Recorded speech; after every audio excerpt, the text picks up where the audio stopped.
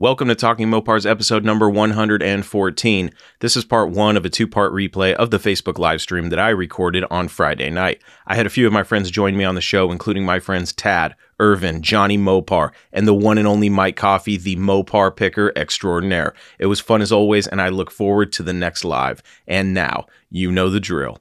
If you are a Mopar enthusiast, then you are in the right place. Don't go anywhere. You're tuned into the best Mopar enthusiast-driven podcast on planet Earth, and I am your host, Chris Albrecht, better known as the Mopar Hunter, and this is Talking Mopars Live.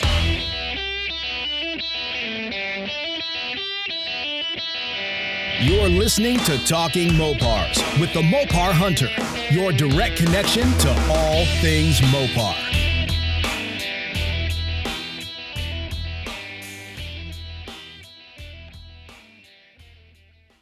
Oh, it's good to be back. I've already got my buddy Tad in the chat. Let me get him in here. Tad, what's up, buddy? Not much. How you doing, Chris? Good, man. Let me just set this up here. There we go. Oh, it's been a while since I jumped on a live, and it's been a while since you've been on a live, man. It's been probably a year.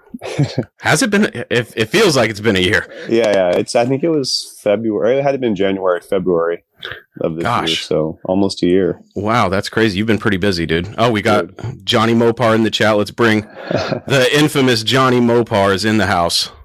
There he is. What's up, Johnny? What's up, guys? Tad's here. I'm out of here. What's up? I was just gonna say I need like a blue light or a red light in my bathroom so I can go sit there and look cool like you guys. Oh, that's awesome, man. Johnny, thanks for joining us. Johnny was over on Ruben's show on YouTube.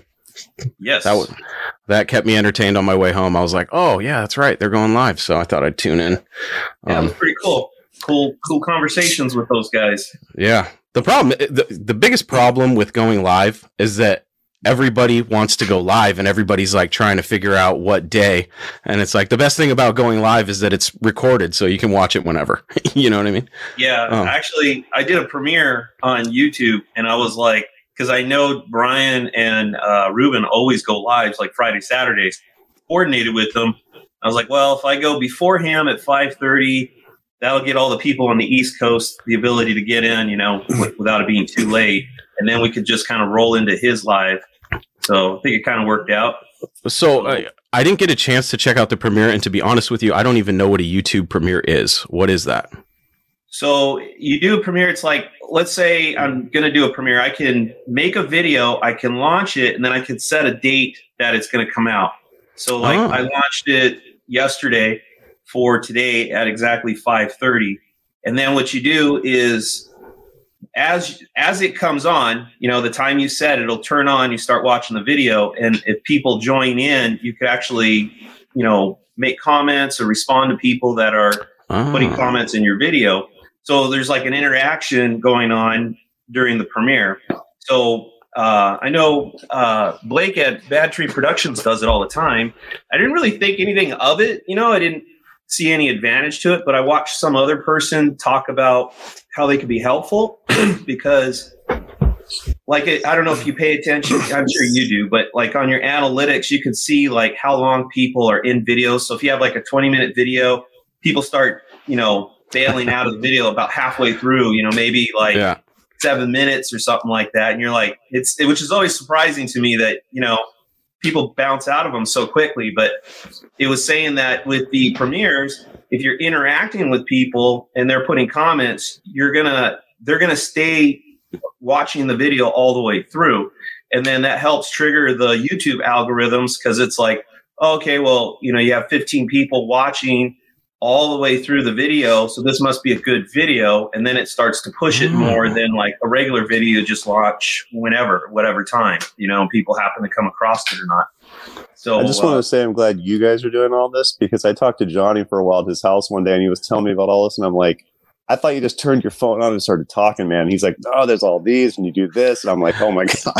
That's what I do, Tad. I was like, holy equations and stuff, man. Just yeah, it's kind of crazy, man. I think it's been about a year and a half I've been doing it. And when I go back to a year and a half ago, watch the videos, then to now, it's like then as I'm doing this stuff, like you think you're doing a pretty decent job, but what you realize is you learn a lot of stuff as you go, and you start to get your own flavor and your own, how would you call that? Like your own brand, and that kind of stuff starts to get more and more like formulated. So, and the stuff that early on took a lot of time and was really hard, it starts to get easy, and then you can put a little more on your plate, so it's like, especially with editing and stuff like that, you can, when I first started doing it, it was like the videos were pretty much just raw videos.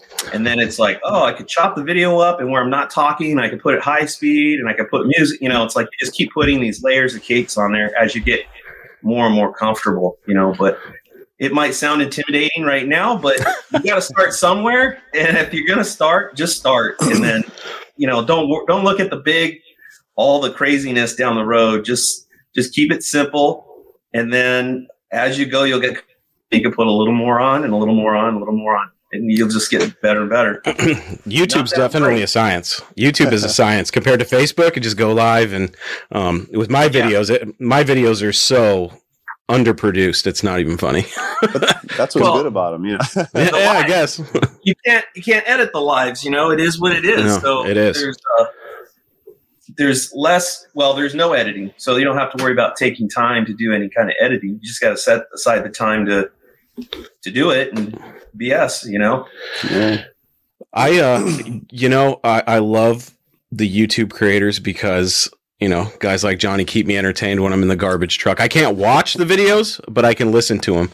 Unfortunately, sometimes I have to turn them off because I'll find myself going, oh, what's he talking about? And then I'll stop the truck. And then I'll be like, oh, that was 5 minutes gone by. There goes that break. You know what I mean? So I have to be pretty careful with that. But the problem is I have so many friends that do YouTube videos that it's hard to keep track of them all and keep updated. And I find, especially with Johnny's just, he's so prolific. He's just cranking them out. And I'm like, damn it, Johnny. But, well, you fit one in tonight right before this. Yeah. Yeah. Is that when you released the one?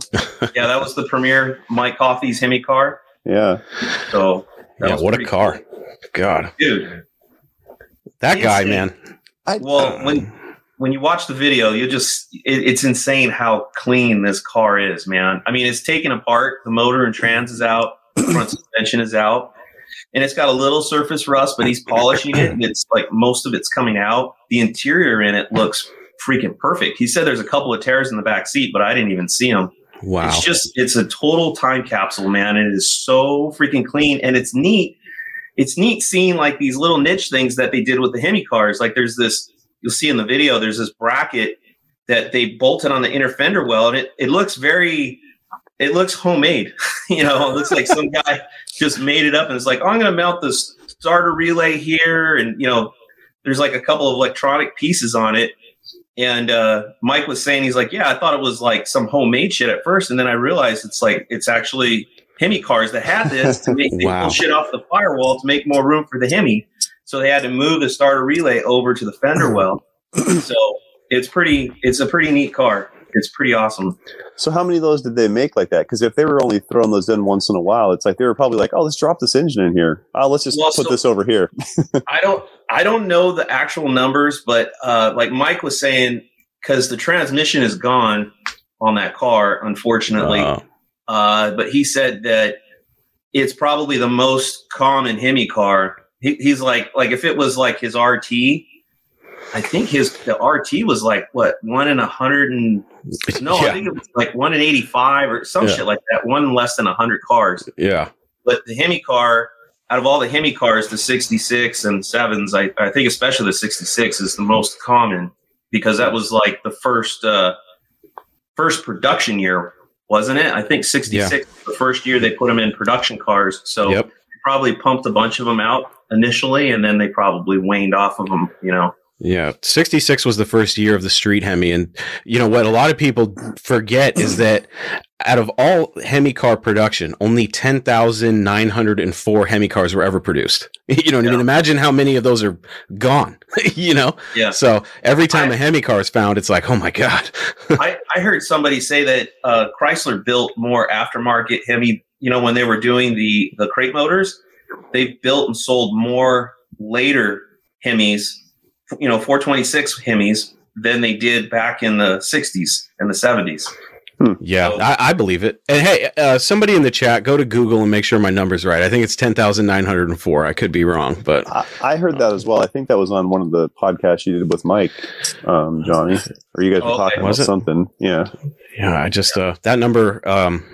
I've done a lot of research on the Hemi stuff, and I couldn't believe it at first. I was like 10,000, you know, and when you think about it, like really between what 66 and what 71, that's really not that many, you know, that's crazy. How about that? How about that CUDA that he posted the fender tag on he's like, yeah, bonus points or whatever for anybody that can tell me what this is. And I was like, where is that E74? I was like, no way, dude.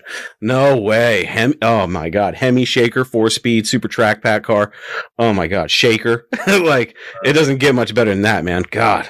Did he elaborate? Because I saw him post the fender tag, but I don't know if he was buying it or looking at it or.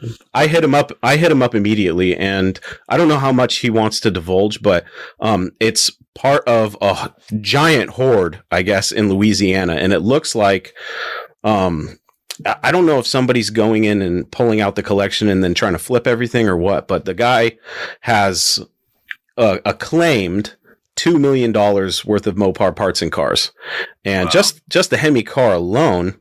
You know, gosh, I would venture to say it's a 6-figure car, but like I saw pictures of it, and because I was like, you know, what kind of shape is it in? He sends me pictures, and I didn't know what to expect. And it is definitely a project car, but it is definitely a Shaker CUDA. It's got the tag. I don't know what else it has, but I'm not sure. I'm not sure that Mike's going to go for it because, you know, talk about 6 figures. It's like, you know, for basically a torn apart project car, just to get it back together was going to be a lot of money. Yeah, I think being a project car is going to be a little bit harder. When I was talking to him, when we did the video, I was over there one day and I did a video on pretty much everything there. The RT, the Hemi, his van a little bit, his Duster, the drag car. And he's got a GTX, a 69 GTX sitting there. We talked about a little bit, but I wasn't trying to film. I just had the cameras going. So I don't know if I can use it, like if it'll be, you know, too far away and the volume won't be good or whatever. But in talking to him, he was talking about how he could have, you know, out of the horde that his RT came out of, or I shouldn't say horde, but out of the find that his RT came out of, he could have bought that 71 Hemi Challenger, and he was kind of saying that he kind of regrets not making the big move on that car. It was significantly more expensive than the RT. Yeah, but he was like, you know, looking back on it, he's like, I wish I just went all in, like, you know, pull money out of the house and sold everything off and like just made it happen. And I'm like, really? And he goes, yeah, it's a pretty rare car. I think it's 1 of 58, or you know, I'm probably wrong on the number, but it was something like that, like really, really low number car. That, and if you consider the fact that I believe it's completely numbers matching, you know, that is insane. And in original condition, gosh, the money on that was probably insane. I couldn't even imagine. It was. I mean, I don't have the number, but the way he talked about it, it's like, damn, it was insane when you bought the RT. But you know, I'm sure that car was significantly higher. But so, you know, with that being said, if he's kind of thinking about that, you know, I don't know. He's got between the RT and the Hemi car. I don't know. He talked about the Hemi car being listed for $25,000. I don't know what he actually paid for it. I didn't ask him. But, you know, if it's close, say 20 to 25, and then, you know, I'm not going to divulge what he paid for the RT, but he's got a lot of money sitting in the driveway just because of cars. And it's like, man, if that Shaker car is a significant chunk of cash, it's going to be, It'd be pretty hard. I think he was saying his wife even said something about selling the Hemi car, like, okay, you need to get that thing all cleaned up so you can sell it. You know, like you can't have a bunch of expensive cars laying in the driveway, like, you know, tying up a bunch of cash. So, yes, you can, Johnny. Well, apparently Mike can, right? I've talked to him on many occasions, and he's let me in on some of the stuff, and we have conversations every once in a while because I like to get in Coffee's head a little bit and see what he's up to, and it would have to be the right. Some of the offers he's been getting on that Coronet. I'm like, gosh, that would be so tempting for me.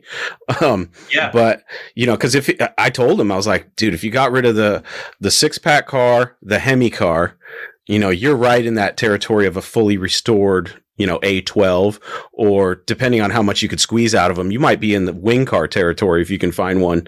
You know, I know there's a white Superbird. It's a 440 Super Commando car. I believe it's got the pistol grip in it. It's white with black interior, and it's up. I think it's on eBay for like $200,000. I'm like, God, that's a lot. But I don't know, man. If I was in his position, you know, it seems like I think he enjoys the flip. I think he lives for that. You know what I mean? I think he does too. He's a picker and he's a flipper, whether he wants to admit it or not. He did say in the RT video that I did with him, he did say that he's like, if I let go of the RT, he's like, it's got to be for something, you know, worth letting go for. So he was talking about like AAR CUDA and a 6-pack car. I guess he's got a buddy that has one that might be for sale. So so it's I don't think he would just sell it and take the cash. It's like he would sell it and you know, keep it in that realm of you know, you said it's got to be a 4-speed, you know. So I don't know, man. That Coronet is so cool. If I know at least one of the offers that he's gotten that he was considering, and I was thinking about it after I got done talking to him, and I was like, if I had that money, would I make that offer on that car? Because we had talks when he first got it, and what I thought it was worth, you know what I mean? And he's been getting offers over that. And I was like, gosh, you know, and the more when I saw the car in person, I was like, man, it doesn't get much cooler than that. Perfect patina on it. You know, he threw the top on it. It looks awesome. That car is awesome. It does. When I was doing that video, I was going through some pictures so I could post on the video. And I asked Randy, because, you know, Randy's the guy that was involved with bringing the cars to California, right? And he was cool with it as long as I gave him credit for the pictures. And when you look at the RT sitting where it was sitting, you know, at Randy's place, it's like, man, it looks kind of beat down when you see the picture of the car versus how the car looks now. And it's like, it's perfect. He found hood scoops for it that still had green. That made a huge difference. It's like, because I'm looking at the picture and it's like, man, the whole top of the hood looks wiped out. But when you look at his car in real life with the painted hood scoops, and they're not painted, fresh painted, they're actual original paint, you know, from some other car. But it looks perfect, you know, and then putting the white top on it, I think really spruced it up. The car looks great, dude. I mean, you look at the condition of that car, it is in excellent condition. Oh yeah. I would drive the shit out of that thing. Speaking of awesome B bodies, Tad, the Coronet is now running.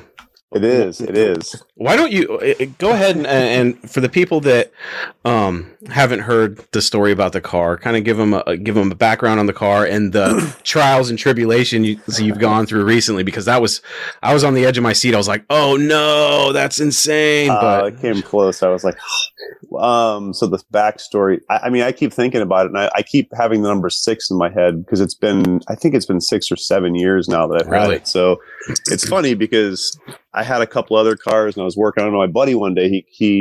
I'm talking to him and he's like, oh, I just bought this. He kind of flips cars. I bought this Camaro. He's like, what's your favorite car if you could have your dream car? And I'm like, I don't know, a Super B. Totally just like out of the loop. I'm like not thinking about buying one or anything. The next day he's like, dude, I found your car. And I'm like, what do you mean you found my car? He's like, check this out. And it's like on eBay. I think it's in North Carolina, is East Coast. And he's like, look, man, this is it. It's like numbers matching, complete car. Like it needs some rust work, but it looks, and he was a body guy and stuff. And he was like, we could totally do this. And it was on eBay and it was at like $5,000. So I was like, it had 2 weeks to go. So I'm like, I'll watch it for a couple of weeks and see what happens. So like 2 days before the auction ends, it's at like 8,000. So I'm like, I'll put 8,100. Dude, someone in the last 5 minutes is going to outbid me. I'm literally sitting there watching that thing, dude, and it clicks down to 0, and I'm like, oh my God. I just bought a car. Oh, that's awesome. So it's like, I sold I had a 64 Land Cruiser that I had restored, and I sold that.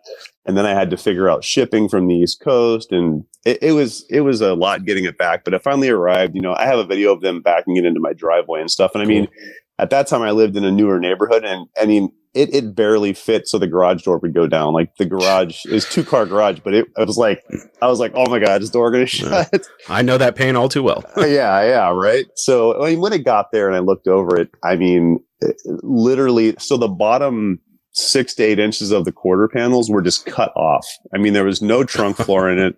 The lower edges, they were just totally cut off. I mean, the little filler panel in the back was like totally separated from the package tray. Like it was, it rusted all the way around the side. I mean, I literally cut the entire back of the car off and replaced everything. Now, luckily, the frame rails were all solid. Like that whole, so, I made one big order from, I think it was from Classic out here, and just this UPS truck showed up one day, and it was just like basically unloaded the back of a car out of their truck. And then, so yeah, I mean, I just over about a year or so, I just, I'd never done this before. It was like my first time cutting a car apart like this, doing this intensive work. Yeah. But as I started kind of cutting things away, I'm like, oh, this is like a big puzzle. Cause like these new pieces, when the old ones are gone, the new ones fit right on. So so I just one by one, and, people are like, oh, you have to put crossbars in and supports and this and that, or it's going to twist. And I'm like, I'm doing one piece at a time. So it was like, I think it was like passenger quarter. I cut the tail panel out because the tail panel was completely gone. And when that was out, I slid the trunk floor in between the quarter panels. So I got that in one piece, and then just kind of worked my way around and clamped everything together with Cleco clips. I mean, the whole car was clamped together with clamps and Cleco clips. God. And then one of the arms on the trunk was rusted. The support was rusted out. So I couldn't even shut the trunk correctly. So I had to get that fixed and get the trunk to make sure it fit before I just started welding stuff together. But yeah, I did that, got that done, and then decided to paint it. I actually had to do something else. I had to do was the door pillars on both sides, front and back, were wasted. So I had the 2 back pillars where the door shut, I had to replace those completely.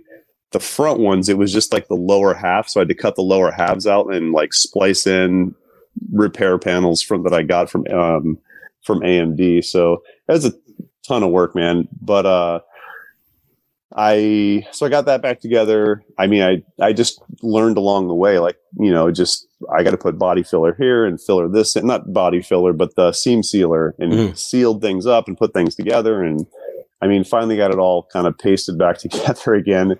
And then ended up, the house I was in then had a two wide, like 2 deep garage. So it was a giant garage. So I taped off a big area for a paint booth and set up fans and everything. And I painted the whole thing, all the primer, all the paint and everything in my garage.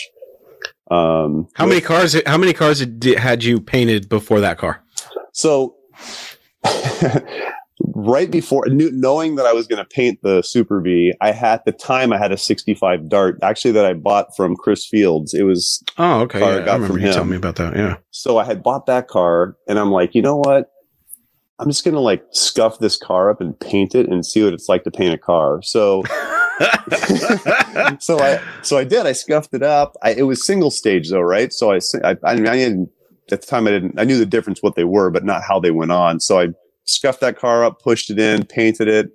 And I mean, it came on all right. It was really orange peely and stuff, but I'm like, at least I got the feel of the gun and how to move and stuff. And I'm using literally like everything I used was from Harbor Freight. So like literally the $15 gun that you can buy, I got on sale for $7. So I bought 3 of them, So so I painted that car. It came out okay. I kind of learned a little bit of speed. I watched a lot of videos, and it was like, do this, go this speed, overlap 50%, listen. And like when I got in there and I realized air pressure and everything else, I'm like, you really got to. Somebody told me that I talked to at the paint store, they're like, lay it down exactly how you want it to look when it's dry.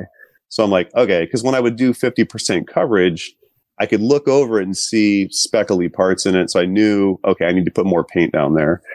So when I got to the Super B, I did 2-stage. And when you lay down the color, it's like watered down like baby powder. I mean, it's super runny.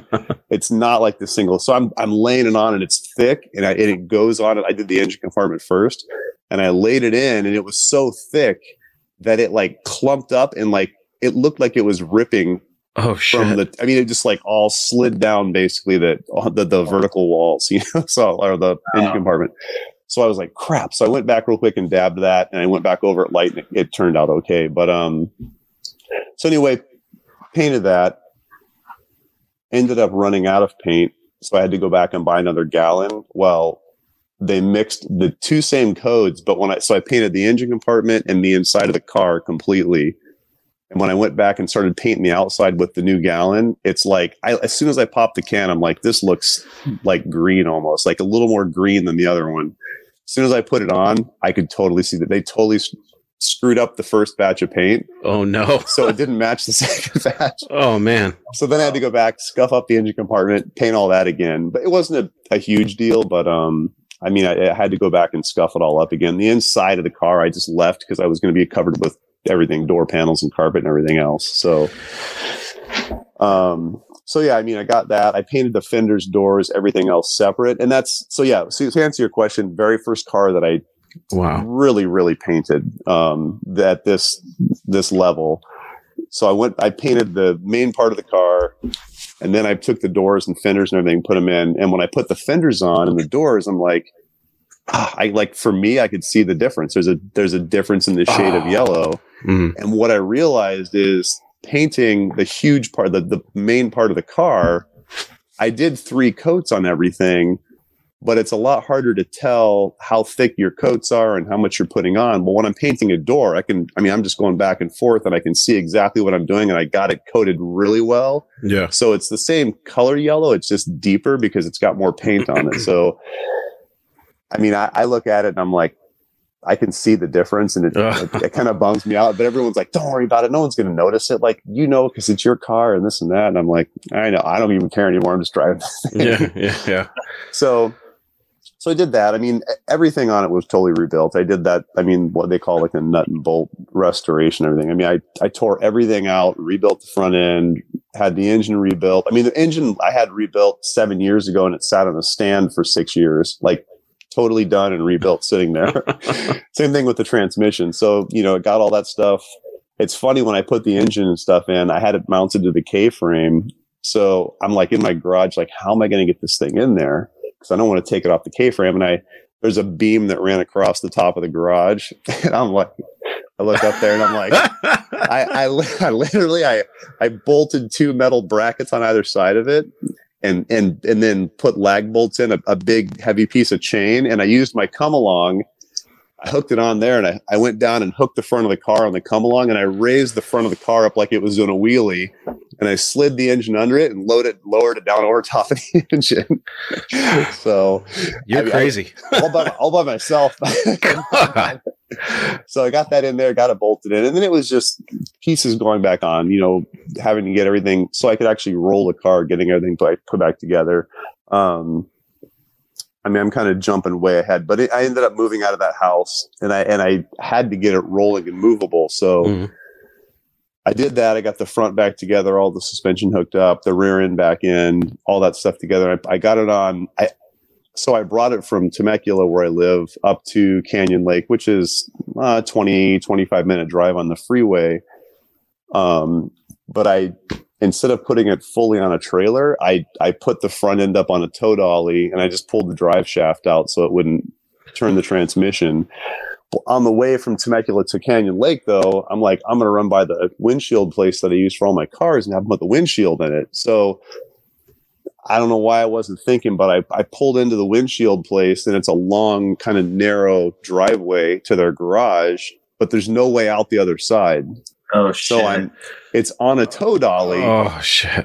So not only is it hinging at the truck, it's the tow dolly actually hinges on top of the frame. Yeah. So I'm trying to back this thing out, and it's it's bending in two places. Oh, no. And I mean, I finally got it out, but I actually turned it at one point, and it twisted so much that it hit up against these plastic bumpers on the tow dolly, and it like put a couple dents in the door on the bottom. Oh, I mean, the doors are on the inside; they look good on the outside, but the inside they're really rusted and trashed. And I had to, again, with the doors bolt on, I had to cut all that out and replace all those supports and everything. So at some point, I'll get new doors, so I'm not too bummed out. But at the time, I was just like, I had just moved it. I just moved a U-Haul truck, and I'm trying to get this car, and I'm like, I don't even care. I just want to get to the house. So they ended up putting the windshield in. And then I literally got it up here. So what happened with the engine was when I had it built, the guy was like, oh, I'll put these roller rockers in it. It's hydraulic lifters. I'll put these, I think they're PRW or PWR roller rockers in it.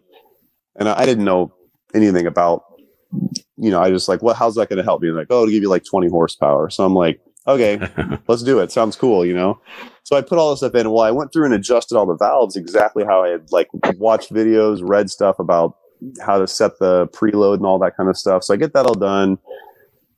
I'm ready to start it, and I'm just, I was super nervous. So I text Chris Field, and I was like, man, I'm ready to do this. Like, I'm kind of nervous. Like, do you have any advice? And he was like, listen, because he came out to my house one day, he and his body guy, just to kind of look at it before I painted it, because I was going to have them do kind of the rest of that. And he's like, listen, I've seen the car. I've seen everything you've done. And he's like, honestly, you've done more on a car than I've ever done. Like, I've never done a complete car like that. So he's like, I'm confident you know what you're doing. Like, you're going to be fine. Just run through things, make sure it's okay. Things are looking right, and then just do it. You'll be fine, And so I did. I started it up, got timing set and stuff, and it was like halfway through breaking it in. I mean, I'm at like 2,000 RPM. Everything's going okay. It sounds a little clattery, And all of a sudden, I get this like popping noise. It's like pop, pop, pop, pop, pop, pop, pop. And I'm like, oh, crap. And I'm like listening. Well, actually, let me back up. Prior to that, I start getting this high pitched whine, like a bearing going out. And I was like, oh, crap. And then I'm like, oh, I forgot to fill the power steering pump with fluid. So I turned it off real quick, and I just cut the belt to the power steering pump. And then I started it back up. It just started back up fine and was running. And then it started making that popping noise. And I'm like, oh, okay, what does that sound like? It sounds like it's coming out of the carburetor. Like, doesn't sound like a rod or something like that. So I finished breaking it in, and then kind of went back and asked a few people what they thought. And they're like, oh, you wiped your cam out. Like, that's what it sounds like. Everybody was kind of like the worst case scenario. So I'm like, yeah, I just pull the valve covers off and see what I can find. And I popped off the driver's side. And basically, cylinders 3 and 5, the push rods had come completely out from under the rockers. And then I think it was one of the other. I think the intake on number 5, the push rod was like the shape of a Z. I mean, it had popped out and like rammed up against in there and just totally bent it into like 3 different shapes. Jesus. And then the exhaust on the number 3, I looked in and I'm like, I don't even see the push rod. Like, where'd it go? And I took a magnet and stuck it in there, and it was in 2 pieces. Like, God. It had completely broken in half and fallen in there. So I'm like, oh. So I pulled those out, pulled the lifters out of there, and I pulled the lifters out, and they were perfectly smooth on the bottom. There was no damage to them or anything. I looked at the cam was fine. So I think I dodged a huge bullet there. I think they fell out and got out of the way soon enough that those 2 cylinders just weren't working basically the last 10 minutes of the break-in. So that's when I kind of did some more research, realized that people are like, don't use the roller stuff, just go back to stock. So that's when I called Johnny, because when I was moving, I had called him and said, hey, I got a bunch of stuff. Do you want all these things, like a bunch of random parts? And I'd given him a bunch of rockers and rocker arms. So I went by his place, and In a baking pan. Yeah. It was a Teflon baking pan. but I mean, even he and I sitting there looking at him, because we were looking at him for a while. I'm like, why does this one look different? This rocker feel, and we realized there were kind of a mixture of small and big block stuff in there. So I just brought the whole pan home. So got a complete set, and then put those. I dropped the lifters back in. I think I had to buy one new lifter because one of the buttons had popped out of the top of one of them. Well, I put it back in, but I could see where the push rod had mashed the edge of it, so it wouldn't operate anymore. It wouldn't slide in and out anymore. So I had to replace that lifter. So I put those all back in, bolted all back together, kind of checked timing a little bit and stuff. I mean, I fired it up and it was like, I mean, I sent you the video, but I fired it up and it was like, thank God. I mean, it like was purring, man. And I'm like, dude, I couldn't believe it. So I got our timing set, got everything set up to the RPM and everything. And I just let it run and break in. And I brought it back down, at the end of breaking in, I brought it back down, set the idle and stuff. And it was running awesome. And there's a couple things I still have to look at. One of them is when I have it in park, and I don't have the kickdown linkage and stuff in yet, but when I put it in park and go to start it, it just clicks. It won't start. But if I put it in neutral, then it'll turn over and start. I think there's something not lined up right with the transmission to allow that, because isn't there like there's like a parking switch on the transmission, I think, that it has to be neutral safety switch. Yep. Right. So I think that's, if you got slop, sometimes you got slop in your shifter and stuff, and the arm may not be going all the way to the end where it's in park. Okay. So your transmission's the lever is not going into park. Okay. You could probably crawl under the car and just push it with your hand, and it'll go into park, and then it might start. But just follow all the linkage and find out where the slop is. There's adjustability in some of that stuff too. I mean, I can't tell you exactly on the top of my head, but and I think the later ones, even that one, there's like these plastic bushings. You know that arm that comes off the transmission? Yep. There's a plastic bushing in there. If they get loose when they're old and original, they make them new, so you can pop a new one in there, and it'll help tighten everything up when you're putting the car in and out of gear and stuff. So okay, I have to all that. Yeah, I have to check that. It has an MSD, like what do they call it? It's one of the MSD ignitions where it's just like a drop in and go. It has everything built into it. So I think I have to work on some timing because it ran perfect. Everything got broken in. I shut it off. I went back out a couple days later to start it, and it was just having trouble firing and starting up. So I think there's some adjustment in the timing. I just to break it in, I didn't put gas in the tank. It has a brand new tank and stuff, but I just used a gas can, and I think it sucked enough gas out that it's not picking enough up anymore to feed the carburetor. So it's just having a little trouble starting again. The one thing I forgot to mention is, and I sent you this video too, is when we were initially trying to start it, I had my son in the car. So he's turning it over as I'm out working the carburetor, right? Well, that's after I got everything set at the old house, moved it out here. While we're trying to start it, and it wouldn't fire. And he turns it over one time, and it exploded so loud. I have the muffler on my coffee table. God. It, like literally brand new turbo muffler, like split open like a tin can. I mean, it exploded. And like you could see the sound wave in the video, but he was sitting in the car like right on top of it, it exploded, and he was like, "What was that?" I'm like, "I'm not really sure. Let me look under."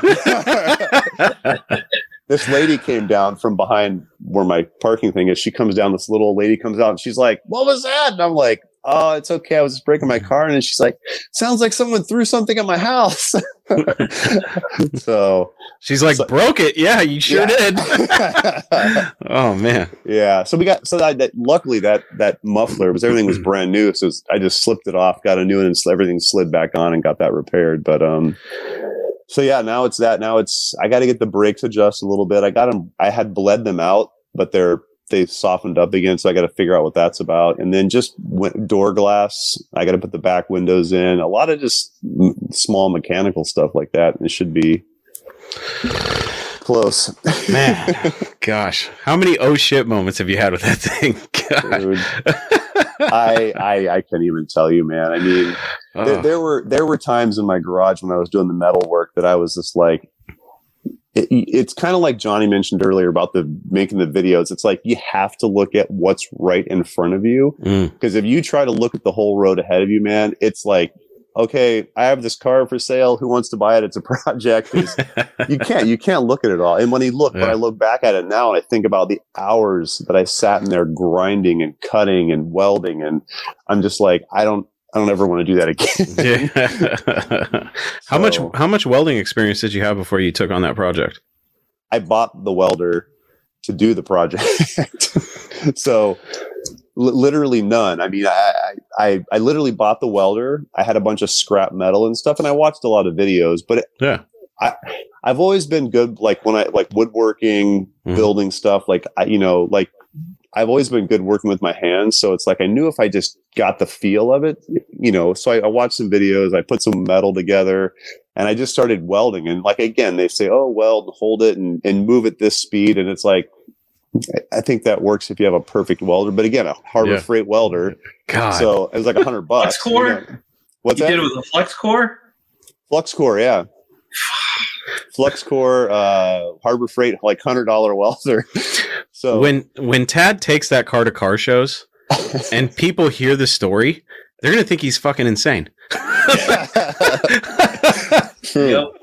Well, God. Honestly, I wouldn't know any better because, again, it's the first. I mean, I've mechanically fixed other old cars, but I've never done this. So it was like all learning. It was a learning curve, like walking up a wall, So, yeah, I didn't have. I took the metal, like I learned. Okay, I can keep it there this long, and how it kind of the metal reacts to it and stuff, and I just got used to my welder also. Like you get, it's they're all different. So, and then literally to do a lot of the spot welding, I bought, again, like online, I bought like $120 like big like spot welder that I could clip under the parts that I could get to, like where the wheel tubs and the outer quarter panels come together. I spot welded all those with a big, just handheld spot welder. Everything I could reach with that, I do. So you're probably making my buddy Paul in the chat is a welder, like a professional welder. So he's probably sitting there like, oh my God. Well, he would probably look at it and be like, oh, that is the ugliest welder. But if anybody's listening and thinking about the Harbor Freight Flux Core welder is the trap, because it's like, I mean, I don't know what they're going for now, but they were about $150, right? So you think, hey, that's a pretty decent investment, because if you get a nice one like a Lincoln or a Miller, that the wire feed or MIG, I should say, they're probably about $500 or $600 by the time you get all the little shit you need for it. So you think, oh, I'll buy the Flux Core, shittiest freaking welds ever. I mean, you can make it work, but shit, you end up grinding a lot of the shit you weld on. It just takes so much time. It was a waste of money. Like those things, if you're watching this and thinking about it, don't buy it. Just save your money, get yourself a MIG welder, a little Lincoln or a Miller, and you'll be light years ahead. So that's the thing. That's a good thought, because like that's the way my brain works, is like, oh, I can get this one for less. But in the long run, it's like, how much money did I spend in grinding discs and cutting, and like, you know what I mean? It's like, in the end, it evens out. But up front, it's like, oh, $100 versus $400. And honestly, again, like with the whole build, it's like not knowing the difference. I'm like, oh, welder, cool. So. I can't tell you how many times I've gone into Harbor Freight and saw that fucking thing for $79 and been like, maybe I'll just buy it and have some fun. And then I remember Johnny and I had this conversation once, and he was like, don't do it. Don't do it. Well, one thing I learned is the wire that comes with it is like junk. I mean, I would just throw it in the trash. I went and bought better wire, like Lincoln wire and stuff. And like, even and that. The welder that comes with the wire is also junk. So yeah. Well, I'm done with that. Now it's just small project stuff. I'm going to send Johnny. I'm going to send Johnny over there to take a look at this car, Tad, and make sure it's safe to drive.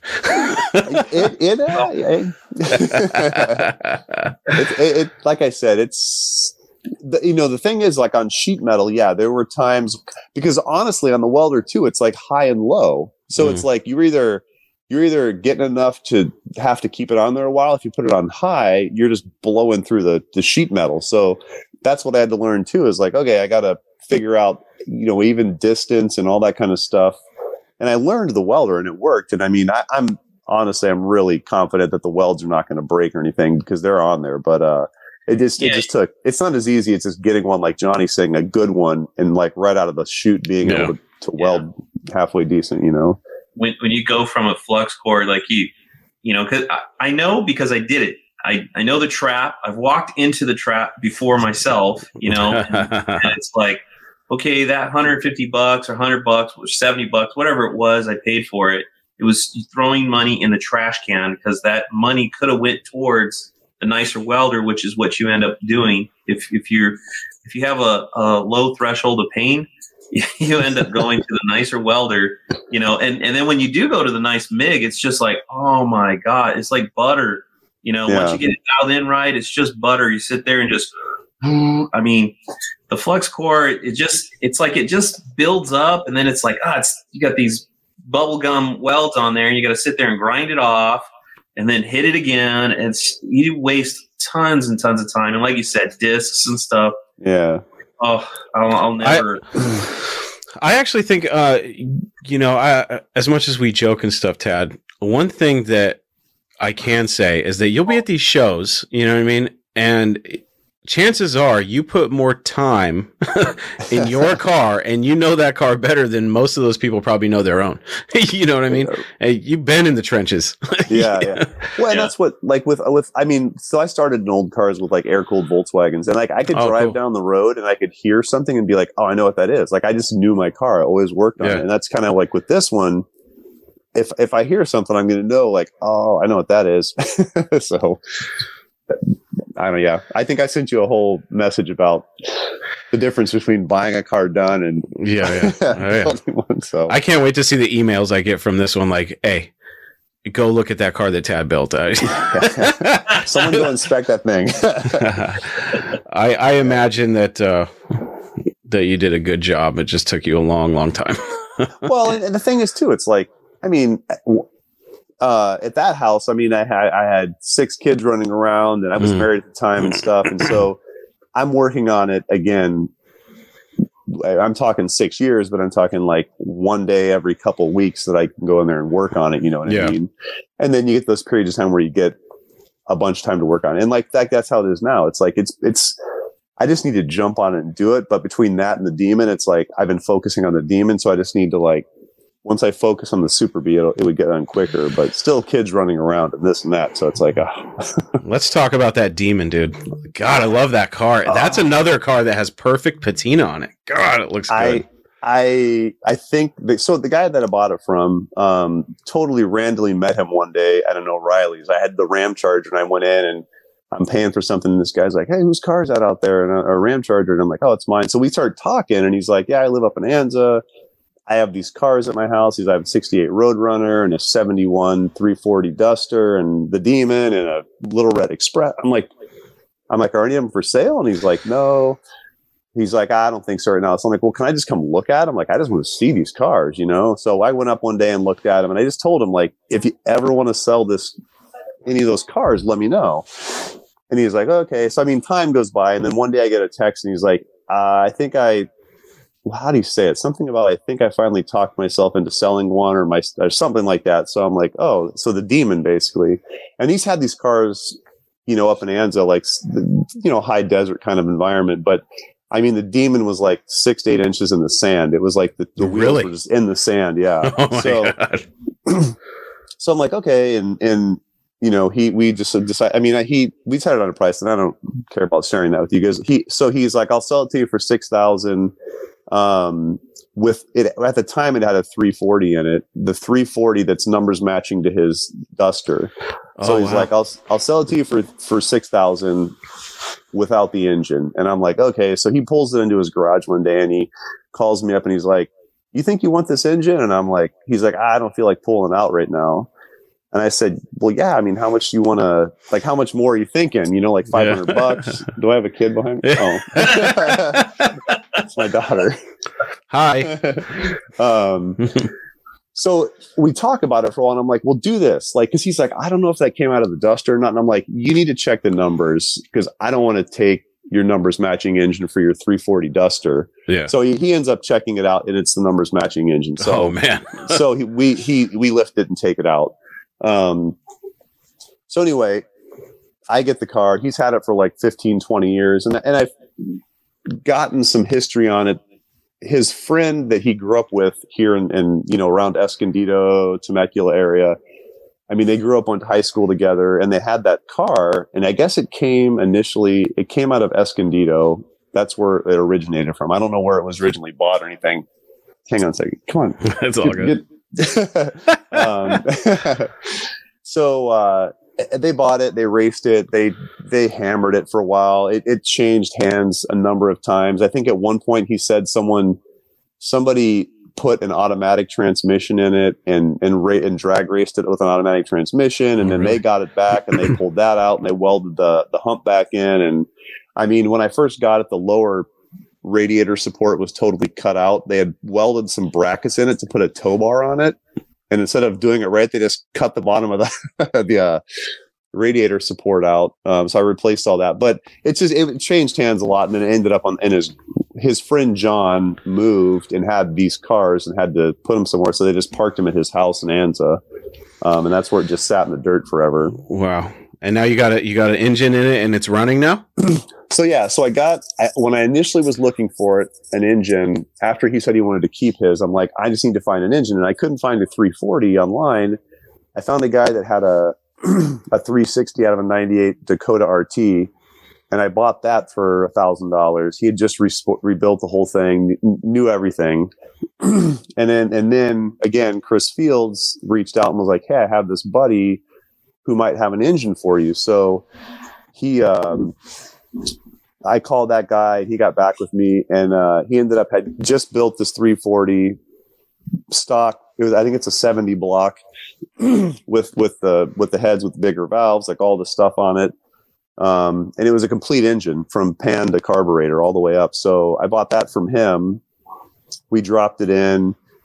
Still had the 4-speed transmission stuff. We got all that hooked up, and it took a little while. We tried to get it started, and it was kind of rough. His friend John came out, and this guy puts his hands on it, and it purred. Like he just he had all these little, like, I bought a new distributor and stuff for it. And he's like, he just took the distributor and turned the rotor, and he's like, it's not good. He's like, take that all apart. So he took the whole thing apart. He's like, the 2 springs in the bottom. He's like, pull this spring out and throw it away. He's like, now give me your flathead. He sticks the flathead in the other spring and twists it and opens it up in like 3 spots. And he's like, now you're good. So we put it back together. He's like, now when you start it, it's gonna those weights are gonna open up right away, and it's gonna start right up. And I put it back together, and it's just like starts like butter. It's just running perfect. So he helped us get it really tuned in and get the timing set and everything. And now, it's running now. It's so funny though, because we ran it, we broke it in. I've driven it around their yard, his house a few times, but it's got power brakes and it's missing the little check valve. The brakes are just hard. So I'm just going to put a manual master cylinder back in it, because I think that's what it had initially. But it's funny because we'd go to start it starts fine, and now when I go to start it, it turns over, but it fires when I let off the ignition. So somebody was saying that probably the ballast resistor is messed up or burnt out or something happened with that. I'm not really. My old blue truck was doing stuff like that, and I put a new ignition switch in it. It went away, and then it started to die if I let go of the key, but if I held it on, but not on long enough to mess with the starter. If I got it to crank and then just backed off a little bit, it would stay running. I let go and it shuts off. Put a ballast resistor in it, and then it just started doing wacky shit. That's why the blue truck got a wiring harness, because I was like, all right, I'm done messing with this thing. So I put another new ignition switch in it. I put a new ballast resistor in it, and then I did a wiring harness, and I was like, I better not have any more problems with this thing. Did it work then?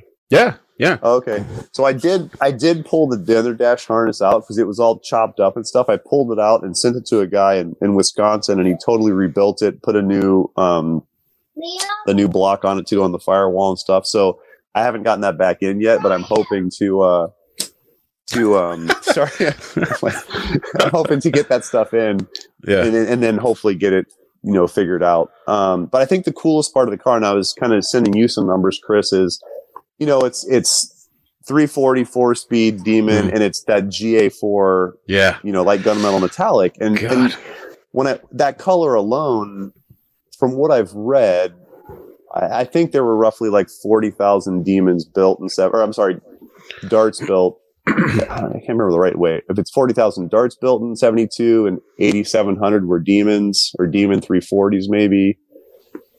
I don't remember the exact number. I think 8,700 were Demon 340s. I found a number recently, and somebody said it was from the Galen information that like 1,667 of them, of those were 3 or 4 speeds. So 340 4-speed Demons, 1,667. I can't figure out how many are the GA4 color. I do know that in general, I saw a number somewhere that said 2% of all the Demons built in 72 were the GA4, which brings it down to like 800. I think it was. Oh, I'm sorry, 8,700. 2%. It's like 165. I've never seen a GA4 Demon.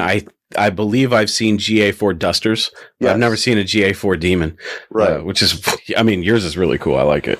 So so I'm trying to find out if there's 160 that's the 2% of the total number made. How many of those were 340 4-speed? You know what I mean? It's like, it's got to be one of, I don't know. I mean, one of a handful of cars that were that color.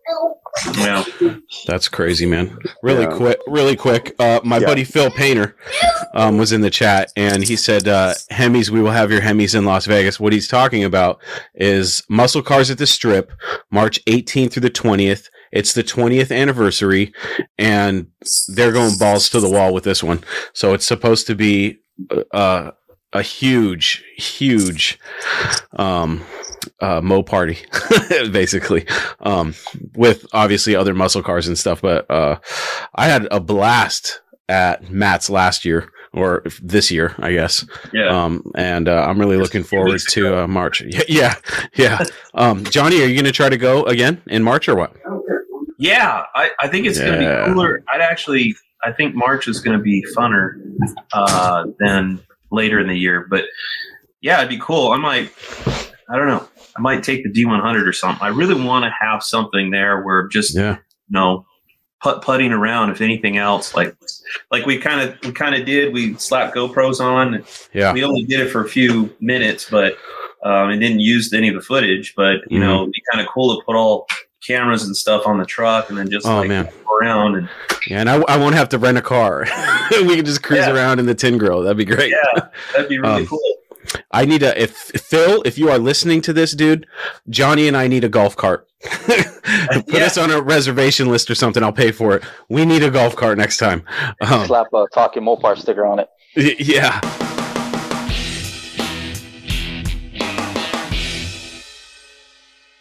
There you have it, my friends. Another episode of Talking Mopars is in the books. For everything you need to know about the show, you know where to go, talkingmopars.com, and you can reach me by emailing chris@talkingmopars.com or by leaving me a voicemail on my voicemail box at 209-28-MOPAR, and you just might get to hear yourself on the show. That's it, my friends. Until we talk again, I am your host, Chris Albrecht, and that was Talking Mopars Live.